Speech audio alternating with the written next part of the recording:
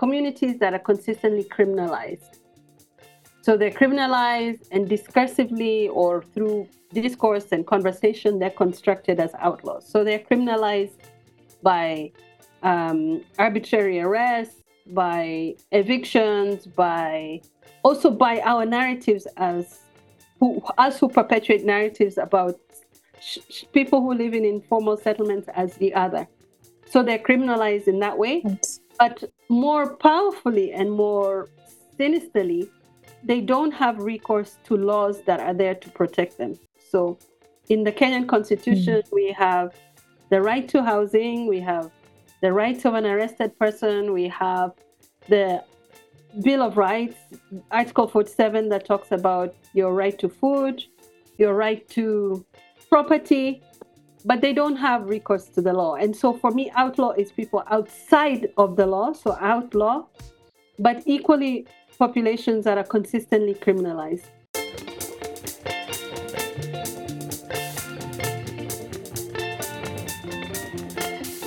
Salam and hello, everyone. My name is Lily Bakala Piper, and welcome to the show.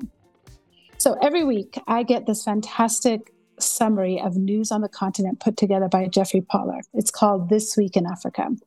I love that resource because usually there are about 50, 60 hyperlinks in there that guide me to the latest political, social, cultural movements that are happening across the continent.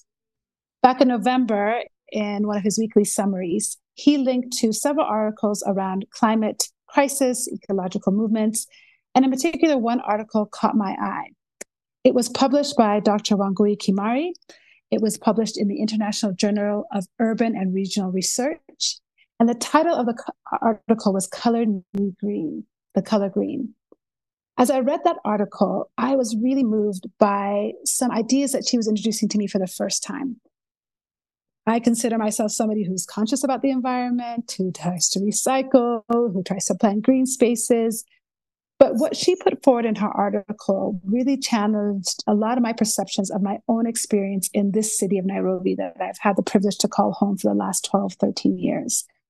She put forward this idea that there are outlaws in our society who have been marginalized to very non-green spaces, spaces that suffer from food insecurity, who are feeling the most harsh effects of the climate crisis, whose health is often more at risk because of those disparities in what they have access to. She talked about communities that were taking upon themselves authentic grassroots movements to actually restore green spaces to urban places throughout the city that had been left out of original designs for Nairobi. You know, Nairobi's design is not by accident, like any urban center across the world, and then particularly in Africa. Nairobi city has vestiges of colonialism that are very obvious. If you've ever flown over the city or had, been at the top of the KICC building and you look out, you can see very green areas of our city, and you can see much more space that is brown, that is flat, that is less dynamic, where it's clear that there is a difference in the experience of the people in those areas versus those in the greener spaces. Kenya, or Nairobi in particular, is called, the green city, city in the sun. And yet that's not the way that many people experience Nairobi. I went on to read her article to try and understand what she was trying to call us to. What was the call of action in her words? And she cited many, many movements, from those who plant maize very casually around the roads. We've all seen it. You can go to any part of the city, and if there's a plot of land, there was probably some sort of maize on it. And she highlighted for us that those spaces are not by accident. They are deliberate, almost radical movements to preserve spaces that should belong to Kenyans, that are now being taken over in many places in the name of development. Dr. Kimari also writes for Africa as a Country, another one of my favorite resources for information on the continent. I find that blog full of perspectives that are Pan-African, that are really important for us to consume if we want to be active, engaged citizens. In fact, this week's page has some great writing around AFCON. You should check it out. There was a great article, in fact, as AFCON as a playlist, which is wonderful. Definitely recommend it. And we reached out to Dr. Kimari. We wanted to have her on the show to talk to us about when you come down from the 30,000-foot level down to the ground, what is the actual reality of a majority of Nairobi's and of Kenya's citizens? One statistic that she cited that really humbled me was that over 60% of Nairobi's population occupies about 5% of the land. So think about that, 60% of that population on 5% of the land. The math there, as the youth say, is not mathing. So I am really delighted to welcome Dr. Kimari to the show today. And let me tell you a little bit about her work and research. She is an urban anthropologist at American University, Nairobi, and is affiliated with the African Center for Cities at the University of Cape Town, and is a participatory action research coordinator at the Mathari Social Justice Center here in Nairobi. Dr. Kimari's research is a unique blend of local histories and diverse theoretical approaches, including oral narratives, urban political ecology, and the Black radical tradition, which I just love. I can't wait to ask her about that. I had never heard that concept before. Her focus is on examining urban spatial management in Nairobi from the perspectives of the most marginalized communities and providing a voice to those who are often unheard in mainstream media platforms. And in particular, as it relates to urban development, when people are sitting down to plan, who are the voices that are present in forming those decisions? That's what she's kind of hyper focused on looking at. In addition to her academic pursuits, Dr. Kimari is also an active editorial board member at Africa as a Country and the co-organizer of the UTA Do African Cities Workshop, an annual critical urban studies summer school in Nairobi.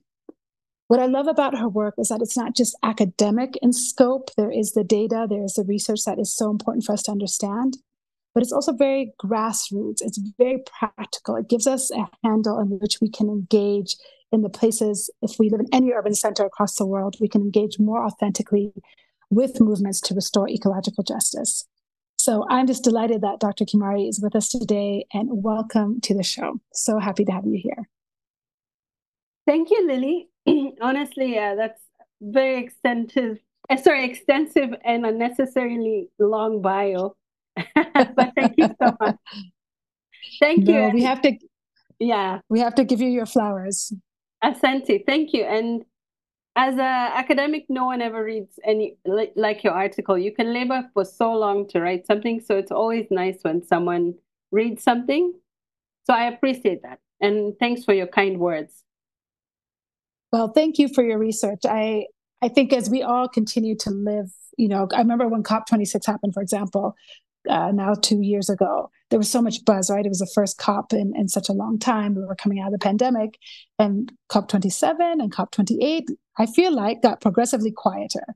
The buzz, the demands, the conversations were just not hitting the mainstream. So when I came across your article in particular, and being a resident of Nairobi, I just feel like it's vital and crucial learning and understanding for anybody who lives in an African urban center as we continue to see these big shifts in populations to urban centers. It's always been there, but predictions are that I think in the next 10 to 20 years, we will see more people in urban centers than rural ones. And so really important to understand your work. So let me just ask you to start off by telling us what inspired you to focus your research on urban justice and ecological futures?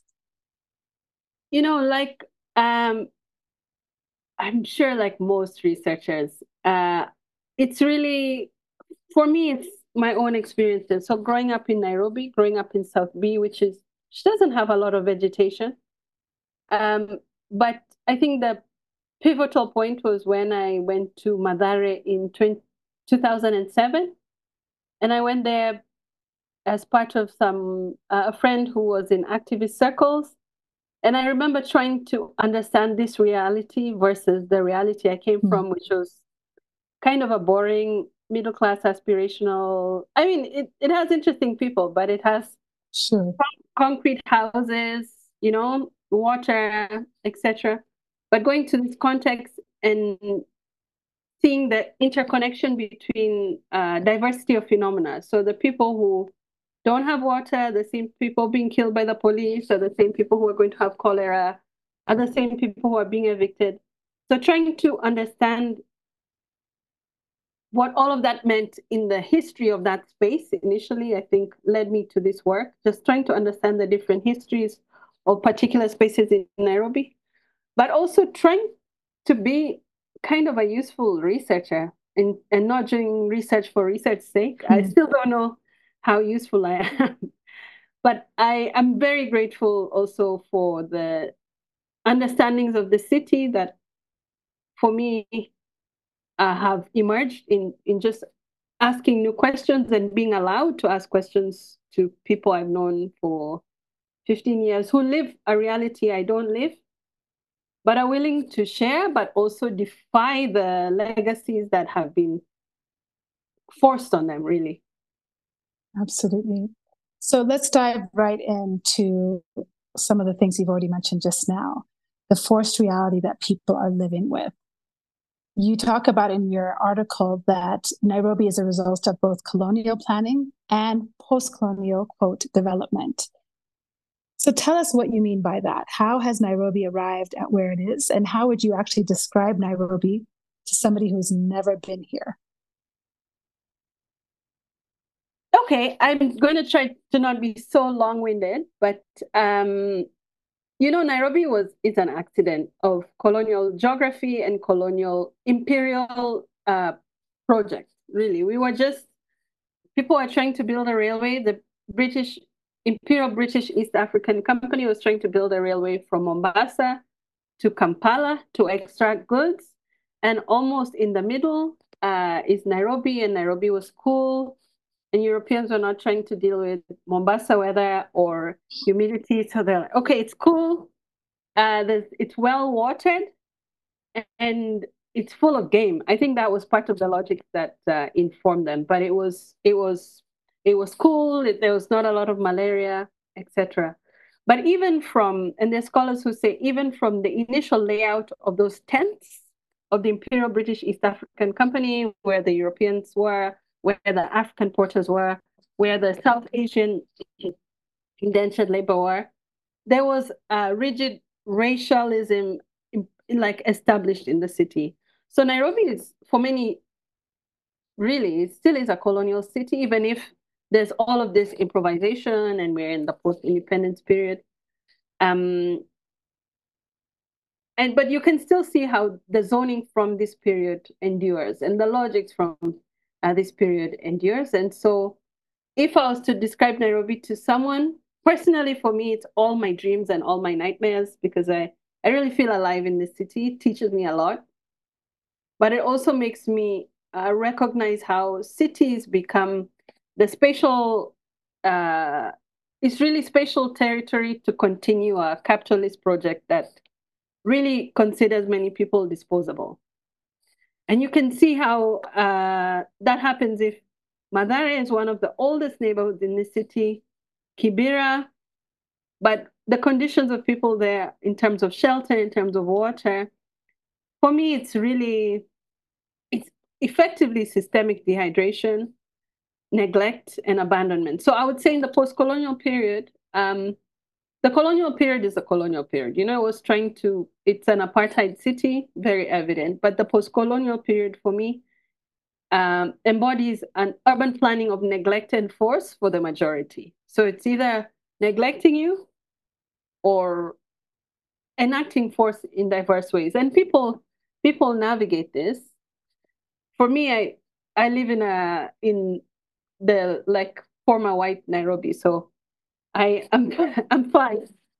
But for the majority of people, they're just dealing with the legacies of colonialism, but also a post-colonial period that builds on that, but for various motivations, whether it's the public purse, maybe there's not enough money, but also the rationale that a city is for business rather than for living in, creates the conditions of possibility for disposable existences in this city. Wow. Okay. So I want to touch on a few things you said there and just see if we can go broader in what you've said. So in the beginning, you talked about how Nairobi is almost an accident in terms of that it became the capital, that it became what it is today. But the planning of Nairobi was not an accident. So I'd love for you to tell us how the 1948 master plan for a colonial capital and the 1973 Metropolitan Growth Strategy. Number one, what are they? These are formulaic documents for the guidance of Nairobi's development. What were they? and how do they remain today in kind of what you said at the end of your statement, which is you live in the white part, as do I live in Westlands. So how does that plan, those plans, still show up today? What does it mean for us? So the 1948 master plan was the first master plan for a colonial city. Before, initially, Nairobi was just a town. Then it became, I think it finally became a city in, don't quote me, but actually maybe 1950. But the 1948 master plan, in some ways, was kind of preempting this because populations were large and infrastructure needed to be built. But for the most part, infrastructure was being built. And there's the in 1927, the minister of, or the head of the municipality said, Nairobi does more for horses than it does for Africans. So there was infrastructure already being built, but it just wasn't for Africans who were not meant to live in the city at all. If you are here, you are here working, but you are not meant to be a detribalized native. That was part of the colonial project. You need to stay in your rural area and we'll give you divide and rule in that area. But the 1948 master plan comes in the post-war period when there's really Africans are here in the city, especially African civil servants and demobilized soldiers. And you just need to, ultimately, you need to plan something. And this plan, interestingly, it's really, I think in the first few pages talks about how it's meant to have a humanistic bias. But Interesting. but not that it's saying this. And the people who are doing this plan are three South Africans who are coming to do it the same year that apartheid was legislated in South Africa. So this Wow. humanistic bias is just uh, PR. But ultimately, from my understanding, and I'm not a planner, I'm always agitating against planners, but I'm not a planner.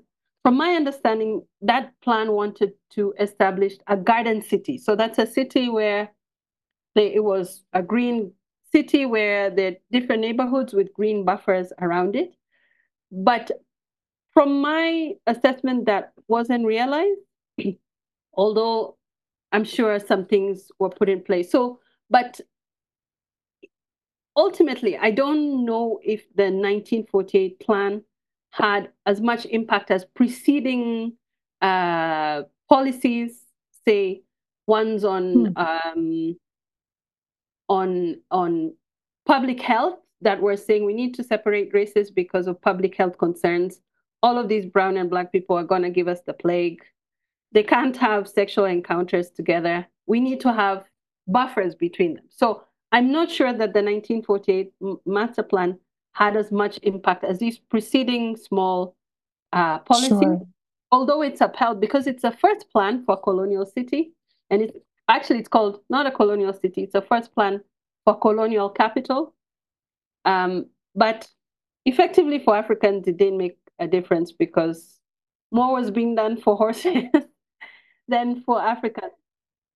You say it's so important because, like any colonial or apartheid state, there's not a single actor. There are multiple movements creating a state in which the inequities are upheld.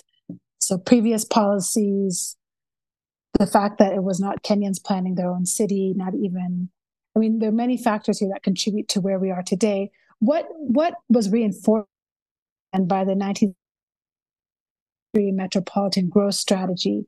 How did it build on the previous policies for Nairobi? In terms of the 1972 growth strategy, it was kind of the first post-independence plan. And it seemed to have a lot of people were rallied around it. There was a congregation of actors at the University of Nairobi. I'm not sure if it was it may have been an Institute for Human Settlements or something. But from the assessment given by scholars, say Uwar and Batia, who are at University of Nairobi, they say it really didn't. The city may have been deracialized, but race was replaced by class, and so there was all of these plans for 2000 until the year 2000 none of which were realized because the city continued to function as a site of accumulation for people who could replace white people in specific places. Let's talk for a moment about Karura, Nairobi Arboretum, City Park. These places are beautiful. They are a wonderful way to spend an afternoon. I am puzzled, though, as somebody who's lived in the city a long time, read I think some about Kenya. How did a place like Karura, that Wangari Maathai, bled and died or gave her life's work to preserve, how did it become so inaccessible to a majority of the city? Because if you go there on a Saturday and walk, you will see plenty of Kenyans. But I want to say that it's maybe half-half Kenyan nationals and half non. And I don't begrudge anybody the use of a beautiful park. You pay a fee. I think the fees are around 200 shillings, something like that, for residents. I'm a resident. I don't know what it is for citizens, but how did it become inaccessible? I mean, how did we get here with some of these beautiful green spaces? First, green is located in areas of privilege. If you look at a map of Nairobi where you see green, it's an area of privilege. So I think that has a role in that. Also, colonially, in the colonial period, white people didn't want to live in low-lying areas. So low-lying areas were floodplains, were places, yeah, where there was a lot of malaria. And so those are not the regions that would have abundance of trees. So that's why you see in places of privilege, that's where Karura is. But I'm not sure the logics that informed, say, the Friends of Karura Forest, but I also recognize that they don't have support from the government. So if they're going to make trees 80% indigenous, that costs labor, those are water costs. And so I can understand why to have some cost. But really, I want us to get to a place where we're like Uhuru Park, which unfortunately has now been closed. Because if you went to Uhuru Park downtown, everyone is there. Right. You don't even need, everyone was there and just using that green for anything. And it was, I think, the only publicly accessible green space in Nairobi. But now it's closed for reasons we're not given. But I think but that reasons that certainly are informed by this bid to just render all green space, profitable or even exclusive. Yeah, and I think we see these policies in a lot of urban centers across Africa. Once it is green, it's lush, it's cleaned up or restored in some ways. Now, then the barriers come in: a fence, a cost, some kind of access control begins to infiltrate it, and certainly is the case in so many cities nearby. Thank you for those explanations. What I think is clear to me is that your article posits this idea that Nairobi now has a group of outlaws who are trying to green the city. And what strikes me is that there were laws that created the city. There were policies that then created these outlaws. We've talked about two of them, but there are numerous other ones that racialized the city, classified the city. Race and class become now almost, automatically connected to your potential outcomes. And now this group of outlaws try to take back some power. So tell us how your research, what you're understanding in your research about past policies and then current outlaw activity, and what's an example of one that you've seen emerge in the communities that you've already mentioned about the city. So when I say outlaw, sure. My husband doesn't like it, but I'm still trying to impose it in my work. But because I think it captures a few things. So first, communities that are consistently criminalized. So they're criminalized, and discursively or through discourse and conversation, they're constructed as outlaws. So they're criminalized by arbitrary arrests, by evictions, by also by our narratives as us who perpetuate narratives about people who live in informal settlements as the other. So they're criminalized in that way. But more powerfully and more sinisterly, they don't have recourse to laws that are there to protect them. So in the Kenyan Constitution, we have the right to housing, we have the rights of an arrested person, we have the Bill of Rights, Article 47, that talks about your right to food, your right to property, but they don't have recourse to the law. And so for me, outlaw is people outside of the law, so outlaw, but equally populations that are consistently criminalized.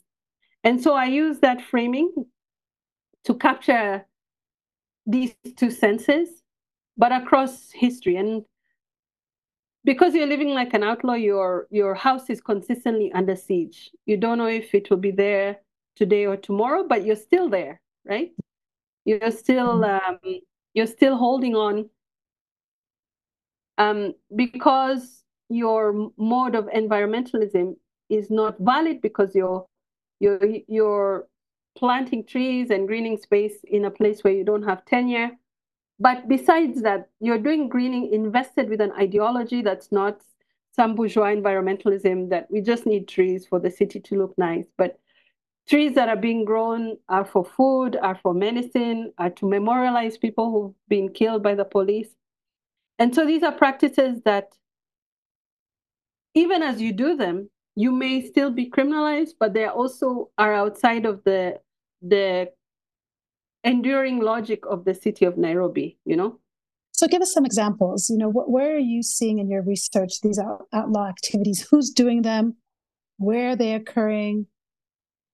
Tell us more. So it's young people, and outlaw for me is more reference to the subject or the resident. So it's young people um, who are doing the work of the Nairobi River Commission or the all our climate change bodies, because they're actually invested in making a change, but they will never be present on that table of the Africa Climate Summit or the Paris Conference, because they are consistently criminalized and they're not protected by the law. I don't know if that example makes sense for you. Or people who are protecting property that shouldn't exist, that's not meant to exist in the city. So creating housing and communities in spaces that they're denied legally, you know? And enduring, Madara is 206,000 people. I can't tell you which percentage has even any tenure recognition, but they're there and they're thriving and they're trying to create communities. And as part of this creation of community are ecological practices to better the environment, even in a community that's not meant to be. They're trying to green a river and clean a river that is polluted not by the activities. And this is a small tangent, but in 2008, the UNEP had there have been various iterations of Nairobi River Commissions or Nairobi River Rehabilitation, always top down. And what would happen? Well, the proposition was that slum dwellers would be evicted, but no one was talking about the pollution that was coming upstream or from landlords in Kileleshwa who pump all their waste in the Nairobi River system, or industries in in Kileleshwa and in this industrial area who channel things there. And so they're persistently criminalized in this ecology, even when they're just, their activities are just, anyway, But really, I say outlaw to reference a way of living that's proscribed in the city. And so then that lends itself to activities that, however restorative they are for our planet, for our people, are seen as not as valid as Ruto planting a tree or driving an electric car during the Africa Climate Summit. Thanks for painting that picture for us. I'm struck by the connections between laws that were before Kenya's independence, post-independence laws, and this idea of criminalization. One of the people you quote in your research is a fellow researcher, and I just want to read you some of their words. They said, "What we're doing with ecological justice is to claim back public spaces, not using violence or protests, but by soft power, by coming up with a solution to this problem. We sweep the dirt. We plant a tree. That'll be the resistance force that will not go away, but one that will remain." Exactly. And honestly, that's from the mouth of a 22-year-old who I'm really excited for this next generation, because quite a few generations are quite useless. I need to say, but this coming generation, I'm really emboldened by them, and especially, yeah, I'm really emboldened by them. And for him, he's saying that literally these communities are doing the work that the government should have done a long time ago. And so how are you seeing them criminalized? I mean, if you think about, okay, I've planted some maize, I've taken some plastic out of the river. On the surface, those seem like appropriate, good citizen behaviors. Where does the criminalization come in? How are they being targeted? so the criminalization is not so much from the activities, but by their own existence. Really, your existence is already criminalized.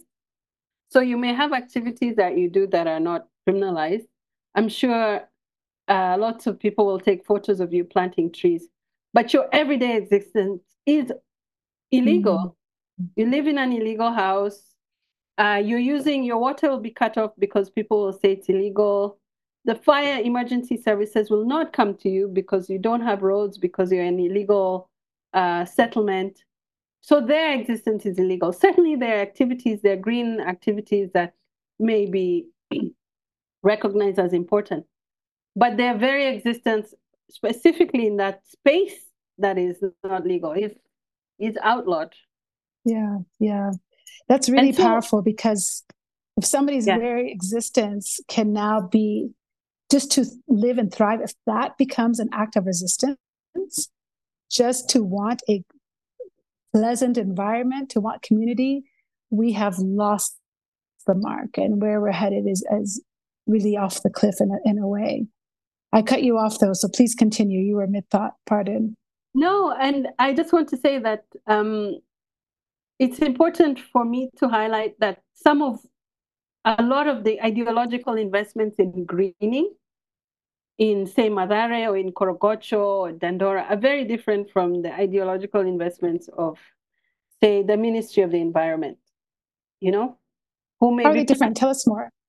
so, whereas for young people, they are planting trees to say, they're planting trees recognizing that Nairobi was an apartheid city that doesn't want them to have trees.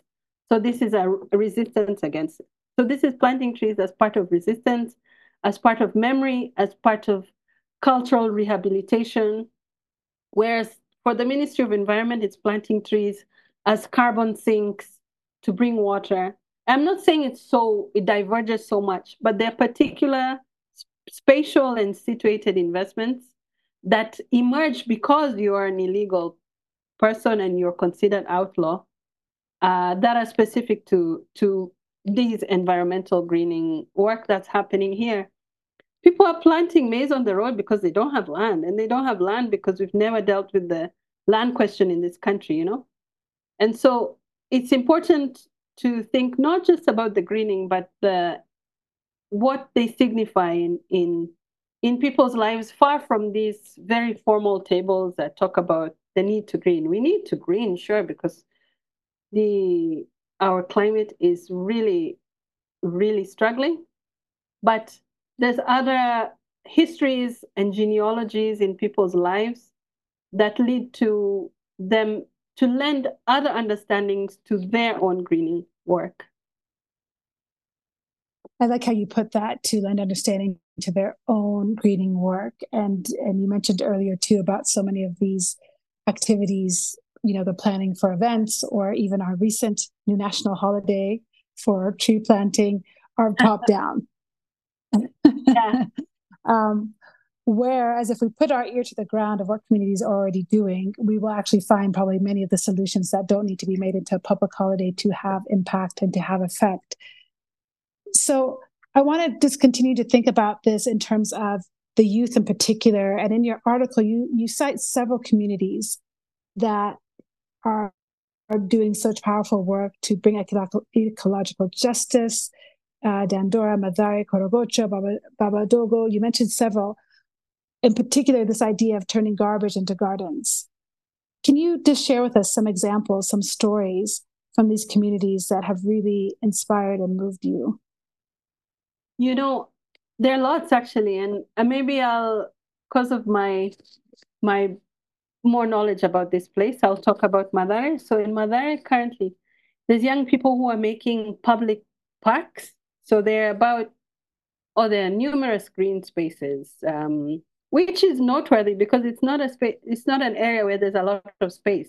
Any small spaces, they can up by a 10 by 10 dwelling. And if you've managed to safeguard an acre or 2 acres in this place in the middle of Mathare, then that means young people are really, without really, it's not your form of income, but determination. Certainly there's help here and there, but through your determination to say, designate this will be Mathare People's Park,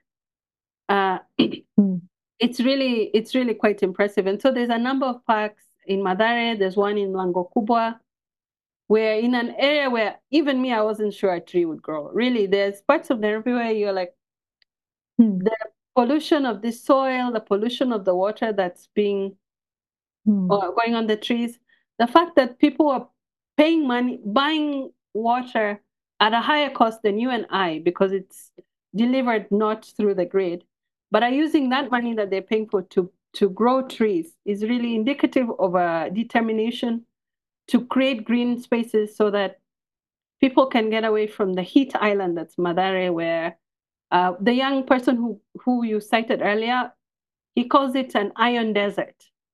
So they're creating these oases amidst these iron deserts of corrugated iron roofs, where young people can see trees, they can see nature, they can have swings, they can have a place of respite, when that was actively denied to them since the inception of this colonial city. And so for me, it's really inspiring because it's being done through sheer determination. It's a lot of dedication to find seedlings. Seedlings cost money. To water them, water costs 4 times more in places like Mathare. And to keep this park with the recognition that there's no space for housing, so people would take housing, but wanting to keep it alive, to grow a tree outside and within, so it's part of an external greening, but an internal rehabilitation of community, of giving people a space to meet, to sit. And that soft power is important because once you have a little forest or a little place where people can congregate, they can talk about the different issues that are beleaguering their communities. And so it has multiple effects. And really, it's kind of a gesture to the city, which refused to green them for years.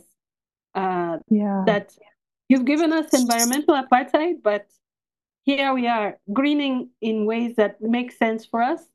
And we'll make sure this plant grows because we want our community to grow like this tree. That's so hopeful, like you said, so inspiring, and gives us hope for what's possible. When I think about trees being planted and then now there's a gathering place, that gives me chills actually to think about how restorative and how powerful that collective action will be. It's going to build on itself. This collective action to create green space might then create collective action for health or education, et cetera. And you talk about that intersectionality as being so critical. And I'm going to read you now some of your own words from your article, and just want to ask you to reflect on that.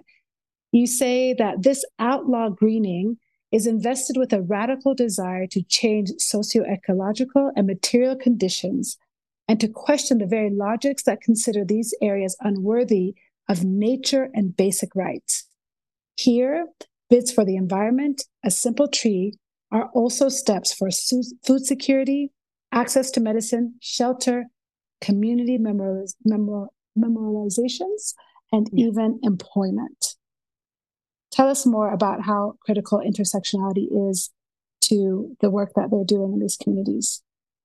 I mean, all our lives are intersectional, and in that, in the body or the person of a Mathare resident congregates so many histories and also so many oppressions. So, in this greening, people are trying to resolve many things. Young people are growing bamboo by the Mathare River that they sell and they make into furniture. They sell the seedlings, so it becomes a form of employment because you've denied that body a job. That body can't get a job because they're from Mathare, they don't have education, they don't have the networks. So instead of writing a CV with which wouldn't be considered valid, young people are coming together to sell seedlings, or they're going to have a park where on the weekends, instead of people selling produce outside of the community, you can come and sell your own handicraft. And that is changing households, is changing also local ideas about Mathare, because often you can, and I'm not a resident, but people say that you can believe the narratives that are written about this place, which are really quite detrimental. And it's long-term discourses. When I was doing my PhD, I was tracking some of these discourses in across the years, and people are always like, yes, it's in the 40s, it's a settlement with no legitimacy at all. In the 50s, it's like the hotbed of Mau Mau and all of these ungovernable Africans who are going to resist the colonial state. In the 60s, it's shack dwellers who don't want to go back to their rural areas, so the city council is always putting fire on them. In the 70s, it's the site of prostitutes and criminals, the 80s too. So you can see how these discourses, because they have strength over many years, then they make legitimate this exclusion and this criminalization. And so planting a tree and doing greening work and doing all of these activities, I would suggest contributes to a sense of self that charges against these established narratives of slum dwellers. Absolutely, absolutely. I appreciate how you've given us such a quick glance at decade by decade how these assumptions, these characterizations then become truth, and that truth to some people then inform policy.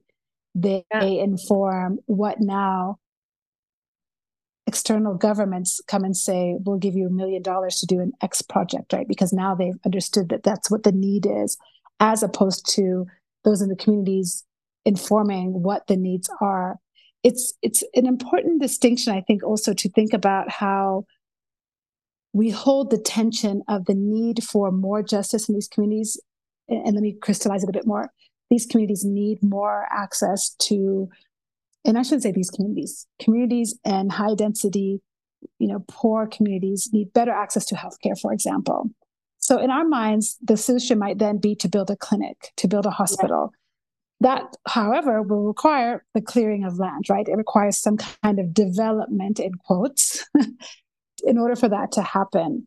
So, Dr. Kumari, how do we hold then the tension of wanting more, again, quote, development that then may come at the cost of ecological development or environmental safeties that these communities also have the right to?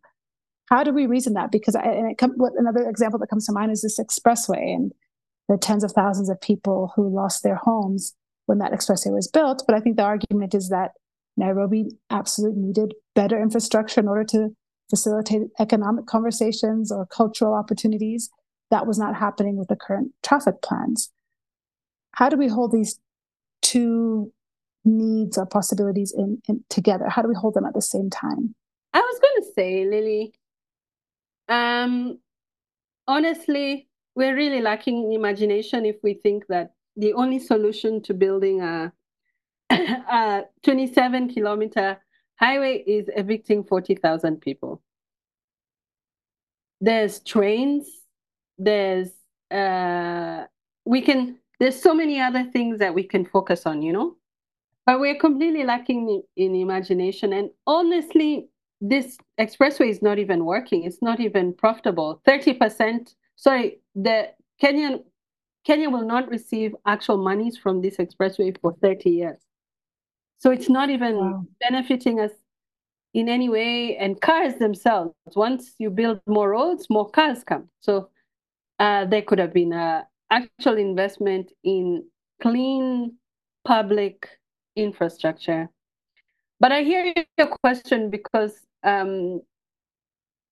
I hear a question: how do we hold the needs of the needs of the city in its current version, and the rights of others? But I think that that wouldn't be a question if we thought that everyone could belong in the city. So if we think that everyone can belong in the city, it wouldn't be this question of this or that. That there would be a way that people bring forward. If urban planning was actually just and not exclusionary, that if it really considered people's needs, then we wouldn't build the city in ways that would require us to ask those questions. We don't need You anymore. think so? We have a oversaturation of middle class housing in Kenya. The last time, except for now, but the last time the city of Nairobi built housing by itself was in the 70s, So we Wow. need So public housing. public housing. But this public Wow. housing was mostly also for civil servants. And um, now we have social housing that's a national project, but already I don't want to say it's failed, but there's already questions around it. For example, people in Mombasa were protesting recently saying, you're building social housing. We were paying 7,000 rent now. Now you're telling us to move back and it costs 15,000. It's not social housing. Right. Um, Right. yeah. And But Addis Ababa go has ahead. seen similar activities. No, I was going to say that there's similar activities in Addis Ababa city. I used to know better. I feel like I don't know it as well anymore. But the government built this, I don't know, hundreds of public housing, but the cost was so high for the rent, people were subleasing and subletting, and then of course the cycle continues Yeah. where they were evicted from. They find a new status of those movements. But I understand and see what you're saying, and the application of it. It just is. It's not adding up to meet the city's needs. And I'm not saying it's easy. Really, I feel Nairobi is a city of 4.5 million. There's things cost a lot, but I think we need to Yeah, have uh, better imaginations, and better absolutely. considerations of everyone, not even everyone, the majority. If we just attune ourselves to the needs of 70% of this city, then our city would look totally different. Instead of uh, the not even the 30%, it would be the 10% of the city. We focus on those needs. So you've talked about some of what you've seen in communities that young people in particular are doing, and just thinking about what you've said now, about if we listen to that 60% of the city that's living on 5% of the land, something like that. I might be getting those percentages off a bit, but do I have it right? Is about 60% of Nairobi's residents living on 5% of the land. If we listen to the 60%, what would change about Nairobi? I I mean, I think a lot, and I hope I'm not romanticizing, but a lot would change. How we think about land tenure and who has access to land, the immediate need to extend our water infrastructure, which doesn't reach everywhere. It's always in need of repairs. What we penalize in the city. Are we really penalizing people for trying to get water or for having a chicken? There's still bylaws about livestock in the city. What would change is how we even our understanding of the city. I think Nairobi city, which is now County of Nairobi, talks about the city to do business, play, and whatever. But if we really foregrounded a livable city, a city where people can live and can thrive, I think we would have a completely different city. So it's clear that there are gaps in what Nairobi is doing well. But tell me what you think Nairobi can teach its neighboring cities who are maybe a bit smaller, maybe a couple of years behind them in some of the trajectory of economic growth or urban development. What could we offer, the region or even other smaller urban centers in Kenya that maybe Nairobi is catching on to, whether it's from these young people, whether it's an MCA somewhere who's actually listening and representing their constituents. What do we have to offer? We have honestly really, really, really, really remarkable young people who are our fourth generation or fifth generation in the city, but still don't have any tenure, any water, but I'm really inspired them because they are doing not perfect, but doing so much work for their communities, imagining green space and establishing it without fear of reprisal. The city councils of the 70s and 80s just used to come and burn down shacks. But these young people are demanding their space by making people attuned to the importance of a park for mental well-being. They have a lot of support from their communities. So I would say that Nairobi has really and I'm not going to use resilient because resilient has just been captured by and used in the worst way, often against poor struggling people. But I would say imaginative and determined and ecologically defiant young people who will I think Wangari Maathai said who will do their little thing, to make this city actually the green garden city that was meant to be that was ostensibly the plan in 1948.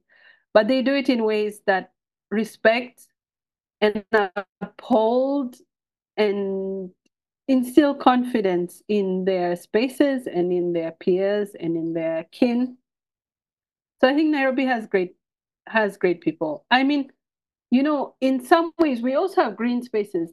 Just today, I was in Karura Forest, and I was so grateful for that. But it's effectively inaccessible for many people. Just the sheer distance from the city, for many people, the cost, how far it can be from public transport.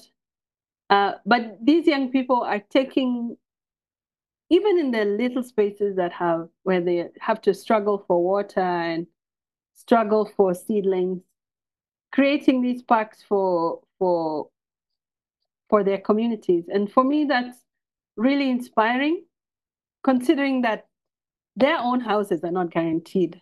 When you look at what's ahead for Nairobi in 10 years, where do you think we're headed? Strangely, I'm actually quite hopeful, not so much by the leadership, but by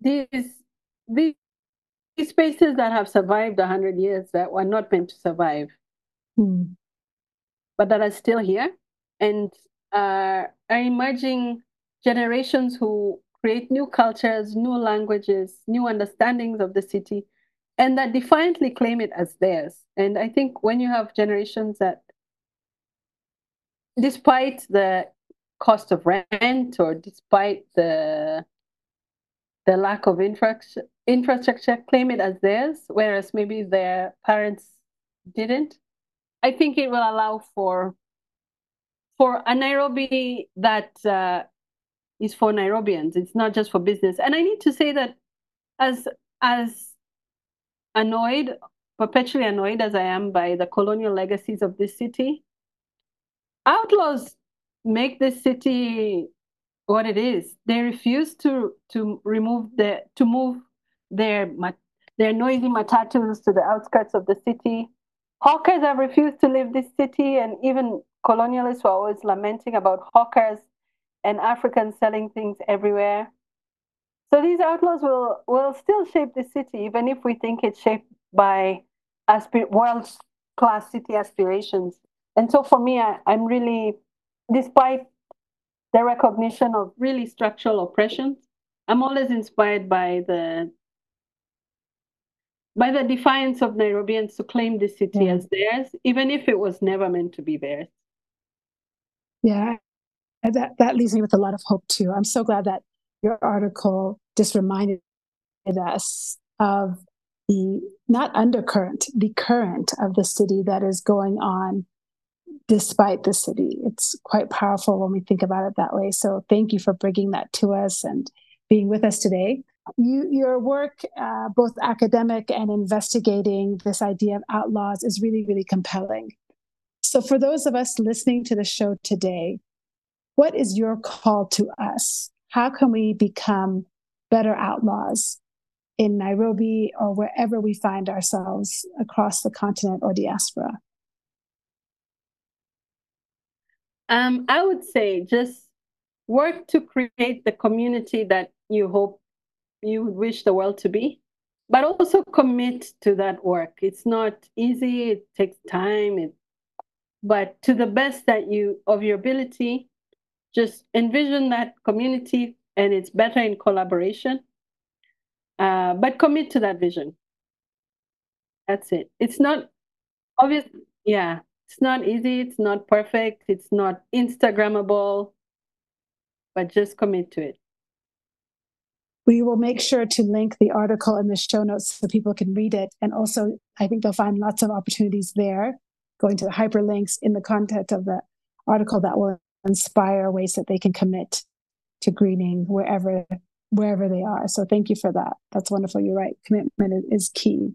It brought me a lot of joy to read your article and hear about the work of greening the city by what you defined as outlaws for us earlier. It really brought this idea back to my mind that I really believe in, that there is joy in justice, that doing the just thing creates joy. So we ask every single one of our guests, what is bringing them joy today? So we would love to hear for you, what is bringing you joy today? What is bringing me joy?